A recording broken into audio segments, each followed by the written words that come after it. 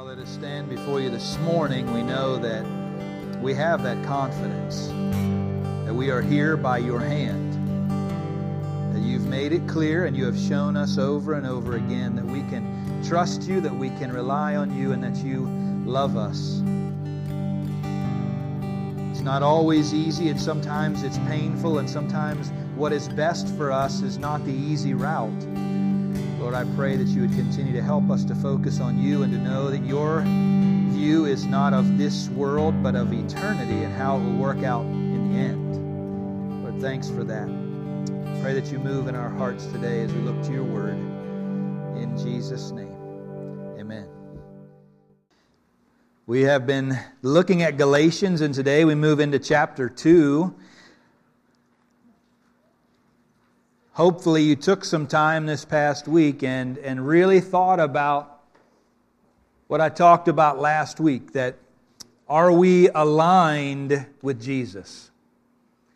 Are we in the right starting point? Because if we are working on things in our heart, in our mind, and we're trying to do the right things, it matters that we're doing them for the right reasons.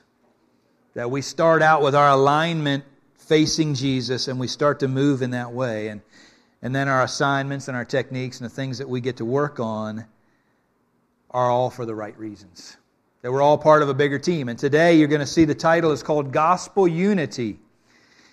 And it talks a little bit about Peter and Paul, these two guys that have been given different assignments. Their alignment is the same, but they end up with different assignments. And there's different ways of going about it. And yet they have unity. And in the end, they find that unity and they understand that it's that unity that makes them more powerful. And it's a lesson to the church. As we think about what we really focus on, what our alignment is about, are we aligned with Jesus individually? And we've all been given different assignments. And are we bringing glory to God as the body then? Because we're all aligned with Jesus. We've all been given something a little different to do, but yet we're all unified by the truth of the gospel. And Paul and Peter have to hash this out a little bit, and there's some pieces of this that you're going to need to understand. And so as we dive in, we're going to talk about some of the way that we look at the Bible. We look at it literally, historically, and grammatically. We look at what does the Bible say when we translate it, and it's written in Greek originally, the manuscripts that we find, and so we have to translate that into English. And what does it say literally, and how does that apply to our lives? And we have to keep it then in historical context as well, and help people understand what was going on at this moment in time. And because we don't talk about some of the things that Paul and Peter are going to talk about here. But you need to understand that these discussions, we get to be a fly on the wall, so to speak, in some of the biggest moments of history. When you think of biblical Christianity, this is one of the watershed moments that is happening right here. And if you breeze right through it, you'll miss it because it's subtle. So Galatians chapter 2, verses 1 through 5. Then after 14 years, Paul says, I went up again to Jerusalem, and this time with Barnabas. I took Titus along also. I went in response to a revelation, and meeting privately with those esteemed as leaders, I presented them the gospel that I preach among the Gentiles. I wanted to be sure I was not running and had not been running my race in vain. Yet not even Titus, who was with me, was compelled to be circumcised, even though he was Greek. No, this matter arose because some false believers had infiltrated our ranks to spy on the freedom we have in Christ Jesus and to make us slaves. We did not give in to them for a moment, so that the truth of the gospel might be preserved for you. Now there's a couple of things that we need to start out looking at. That it was 14 years since Paul had gone to Jerusalem. So he wasn't sitting actively under the teaching or leading of Peter and some of the other disciples that were in Jerusalem. They had their own assignment, and Paul had his own assignment. And they were doing things for the gospel in different places for different means, by different means. And so he goes and he visits, and he wants to make sure that he's not running his race or had been running his race in vain. And you could say to yourself, well, was Paul really convinced that he had it right? Is that what he's asking? Contextually, when you break it all apart, what most of the scholars would say is that he wants to make sure that what he is preaching, the gospel that Jesus died, was buried, and rose again, is what Peter and the disciples also agree to, and that they're not adding, you got to become Jewish. That he was not preaching this gospel to all the Gentiles only to have people come from Jerusalem, which had happened already, these Judaizers, he calls them, that had infiltrated their midst to say, it's not enough just to know Jesus. You got to follow the law too. You've got to be circumcised. You've got to not eat this kind of meat. You've got to observe the Sabbath. You've got to do all the things Jesus plus. And Paul was saying, it doesn't do me any good to run this race if people are going to come and tell the people that I'm ministering to that it's not enough, that Jesus is not enough. And so Paul has to make that clear as he's talking to Peter, and they have that discussion, and you'll see it come up again in a couple of different other arenas. If you're reading through the New Testament, you see that Paul and Peter have to have this discussion again and again because they're aligned with the gospel, but they've been assigned differently. And they do different things. And it's very difficult for them as men to even understand that and keep it in context all the time. And they're not subservient to one another. They both have been given an equal assignment by Jesus. And Paul is making sure that they all understand that. And it's interesting that he takes Titus along with him because Titus was 100% Gentile. He had no Jewish ancestry in him at all, but yet he was a believer. And so he takes Titus along and he starts to ask questions. And you're saying to yourself, that's good, Doug, but how in the world did we get to circumcision? Where does that come up? Well, if you know the two different groups that are involved here, the Jews and the Gentiles, this was a physical manifestation that you were a Jew at the time. That you were the group of people that have been set apart by God, you would be circumcised. In chapter 17 of Genesis, when God is talking to Abram and He's setting forth the covenant with the Jewish people, He says, this is one of the ways that people will know you are Jewish. Because it was not a common practice. This was something that was looked on as barbaric at the time. Why in the world would you do that to an 8-year-old baby? That was the prescription of the law, that by 8 days they would be circumcised to be a part of the Jewish culture. And it identified them physically with being a Jew. We know now that God's best interests lie underneath it as well as many of the other laws. We know the hygienic benefits of it, right? There are other things that have come along that we understand now more and better. At the time, God was saying, I want you to do it because I want you to do it, but it's of benefit to you. You just don't know it yet. A lot of the laws were like that if you really read them and look at them. If you understand the Levitical law and you look at it and you think, yeah, boy, there's a lot of things in there that are of practical benefit to my physical life that God knew about me. And He asked the Jewish people to follow them because He knew it was good for them. So why circumcision? Well, my wife actually is just completing a book about Nazi Germany. And she had read about these Nazi propaganda machine, and one of the ways that they were identifying Jews was what? Circumcision. So literally during World War II, men would try to disguise their circumcision. They would actually hide it from the Germans. They would actually actually add something to themselves to make it look physically as if they were not circumcised, to protect themselves from Nazi Germany. This was a mark that throughout history makes a difference. In this moment, why they're talking about it is because Paul calls it, these people are trying to make us slaves, right? Seems like a harsh term. Paul didn't mince words. He says, I have freedom and they want to make me a slave. Jesus brings about freedom in my life from sin and guilt and wants you to live in such a way, not live necessarily by all the rules and by the behaviors that make you look good.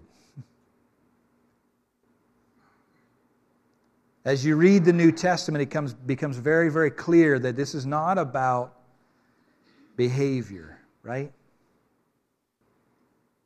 That it's about your heart. And it never really was. It was God's heart all along. Again, and all of these laws, all of these things were to protect and to set apart this remnant, to be able to help people identify with this Jewish culture and understand that this is my chosen people. And then when he gets to the New Testament and he says, I'm going to circumcise your heart, is another thing that he uses. He wants that thing to blossom inside of you, to be the evidence of your belief in Jesus, that your very heart has been changed.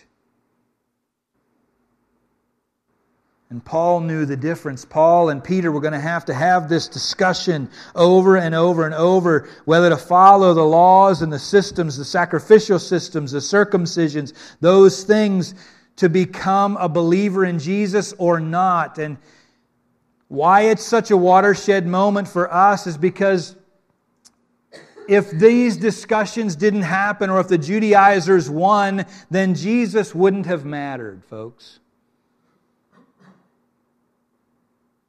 That's the reality. If I could still follow the law, if I could convert myself to Judaism today, then why would I need Jesus?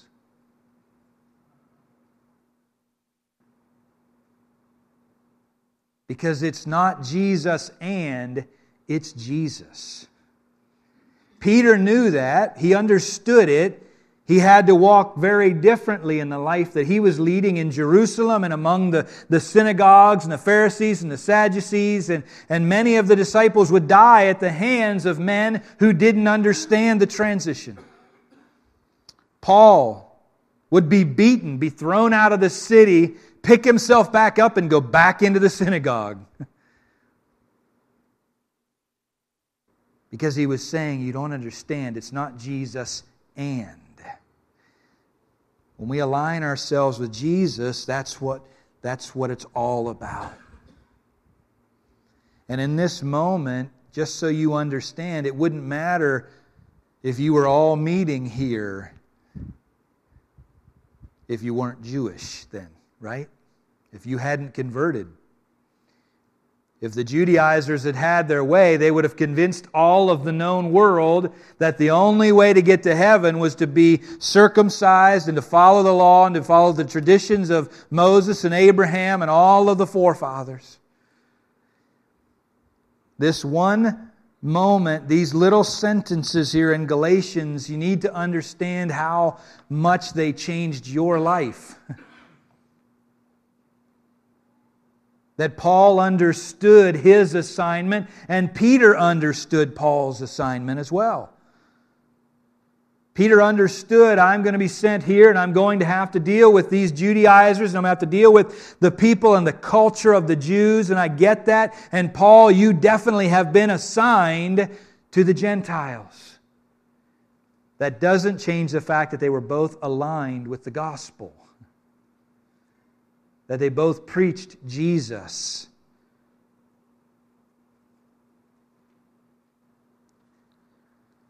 So you can be a Messianic Jew, as we call it. You can be someone who still follows the traditions and customs of the Jewish people and be saved by Jesus. Do you understand that? That's why we call them Messianic Jews, because they still believe in Jesus, but they just follow the traditions and the customs of their forefathers. You do the same thing. Believe me, I'm an outsider. I didn't know what halupki was.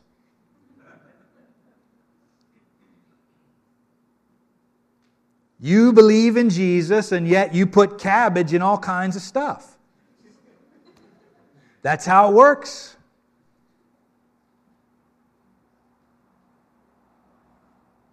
So the Jews are not necessarily doomed. They understand Jesus as well as what their customs are, and it still matters that it's about Jesus. They're both aligned with Jesus. The difficulty is when we try to force one another to believe in ideology that's other than Jesus. When we try to say Jesus and circumcision, Jesus and, that makes us slaves, is what Paul says. And he says to them, we did not give in to them for a moment, so that the truth of the gospel might be preserved. Now, do you understand that sentence? He didn't give in to those in Jerusalem, those teachers and those other folks, for a moment, with Titus, the Greek, standing right beside him, uncircumcised. He didn't give in because he was preserving the gospel, the truth of the gospel, that it's Jesus.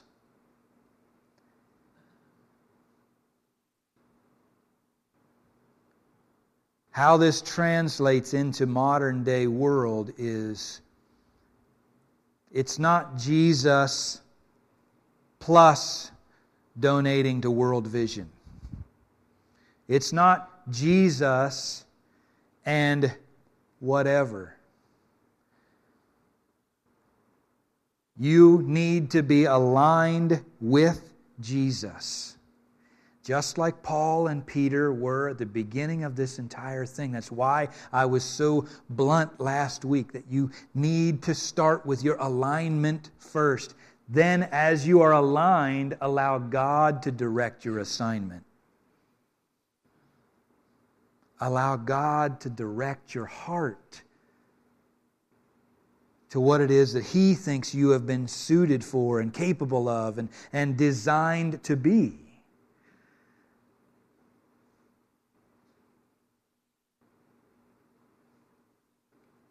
Inside of this room, we have all walks of life for a reason. Because you're going to bump into people that I'm not going to, and I'm going to bump into people that you're not going to. And our job is to preserve the truth of the gospel in how we live our life. To allow others to see that we are aligned with Jesus wholeheartedly in what we do. Peter and Paul are having this discussion that they brought together this group of men to say, listen, where are we at? And they came up with the gospel being the center. Gospel-centric living starts with understanding you are saved eternally. That's where it starts. Don't let anyone tell you differently. If you're living by the gospel, then it starts with understanding eternal security, eternal salvation.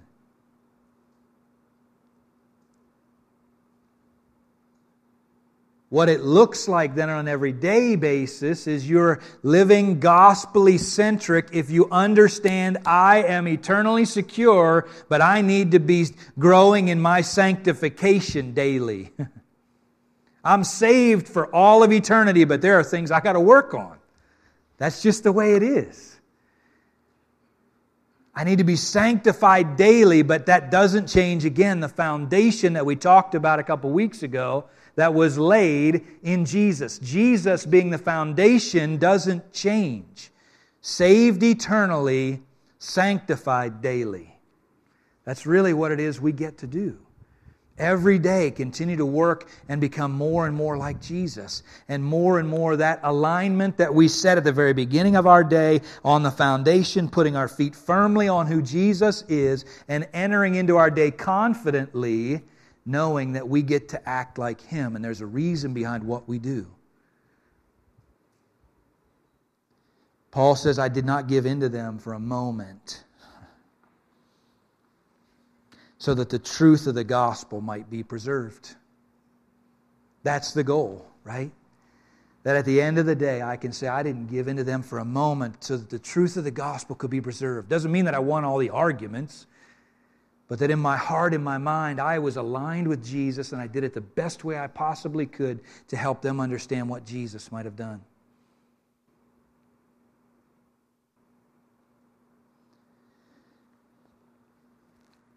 Verses 6 through 10, I'll finish up the passage that we covered this week. As for those who were held in high esteem, he's talking about Peter and some of the other disciples. Whatever they were makes no difference to me. God does not show favoritism. They added nothing to my message. On the contrary, they recognized that I had been entrusted with the task of preaching the gospel to the uncircumcised, just as Peter had been to the circumcised. For God, who is at work in Peter as an apostle to the circumcised, was also at work in me as an apostle to the Gentiles. James, Cephas, and John, those esteemed as pillars, gave me and Barnabas the right hand of fellowship when they recognized the grace given to me. And they agreed that we should go to the Gentiles, and they to the circumcised. All they asked is that we should continue to remember the poor, the very thing that I had been eager to do all along. So why is it titled Gospel Unity? Is right there. This could have been destructive to the church as well. This could have split Jews and Gentiles right down the middle. Paul could have gone off and preached to the Gentiles and said, you know what, Peter, he doesn't know what he's doing. Peter could have gone and told the fellowship inside of Jerusalem, you need to be saved and become Jewish. And it could have split everything.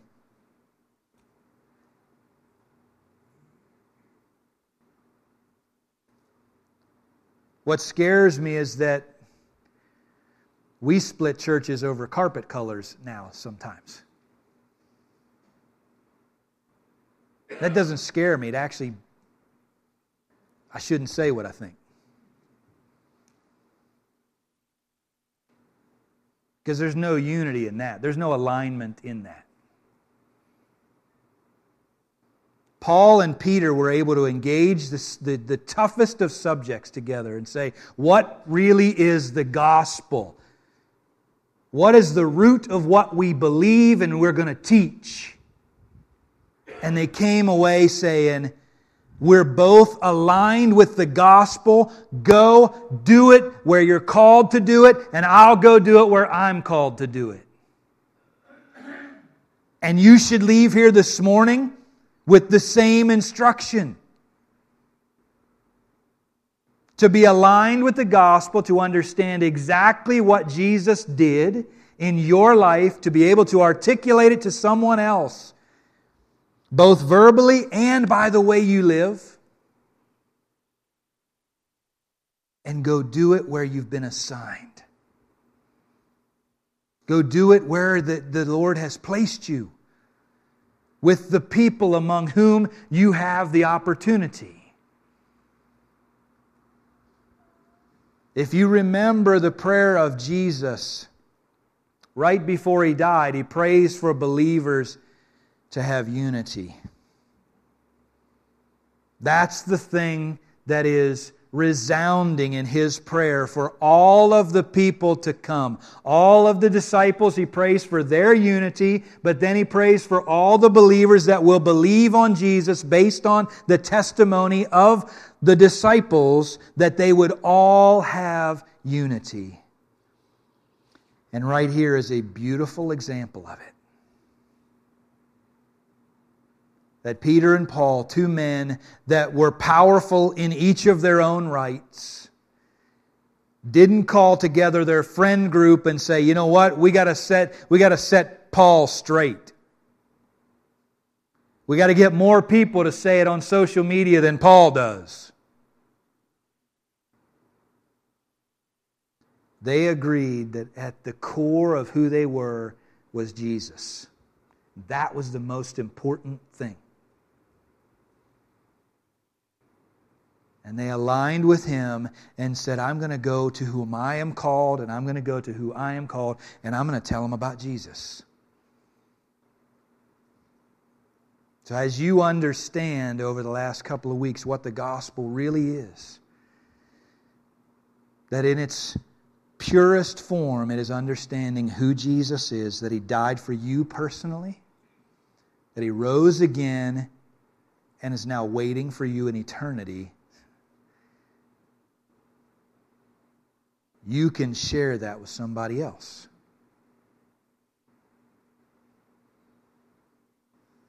That's part of what we do as the body of Christ.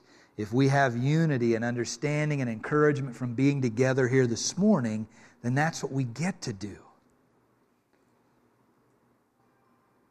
This isn't supposed to make you feel guilty. This is supposed to be encouraging, that the God of the universe chose to use men to share what He was doing. And He continues to perpetuate that through us, the church. That we get to be involved actively in what He's doing in the lives of people around us. Whether it be by just spending time here chatting with some folks over pizza, whether it be down at the Broken Dinner. All these things are opportunities to serve our community, but why do we want to serve them? Because we want to see them saved eternally. That's the goal first. That they can understand and align with Jesus and then work on being sanctified daily. We can't go into these situations and expect them to look and act like us. Maybe we wouldn't want them to. Because we're really good at acting the right way, and sometimes we don't actually do what God wants us to do.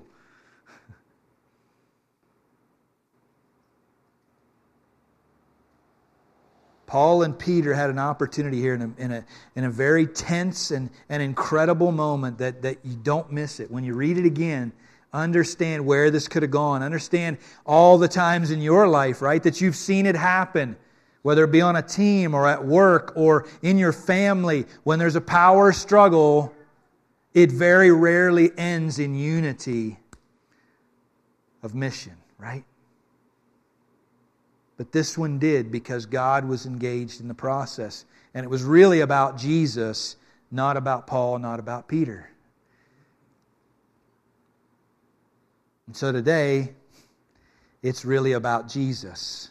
Not about Doug, not about Don, not about Kurt, not about Gene, not about Les. It's about Jesus.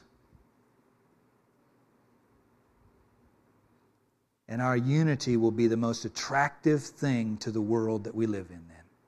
Because they don't understand it, right? How can you give up what you really want for the purpose of someone else? I don't even understand laying aside myself for someone else's sake. The world doesn't understand that. They don't know it. They're lost because they've not understood who Jesus is. They've not seen Jesus lay aside every earthly thing, every heavenly thing on our behalf. They don't understand that. And we get to tell them.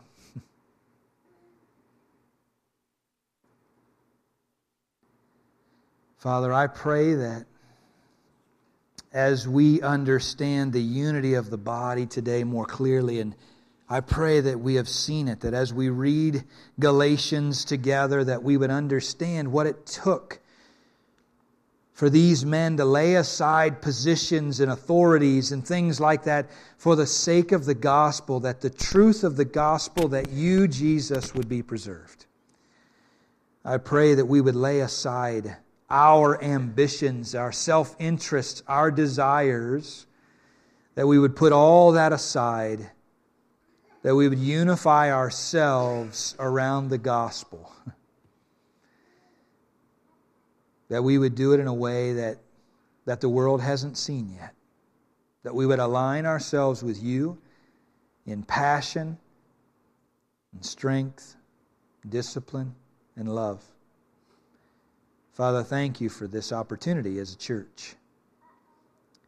In Jesus' name, amen.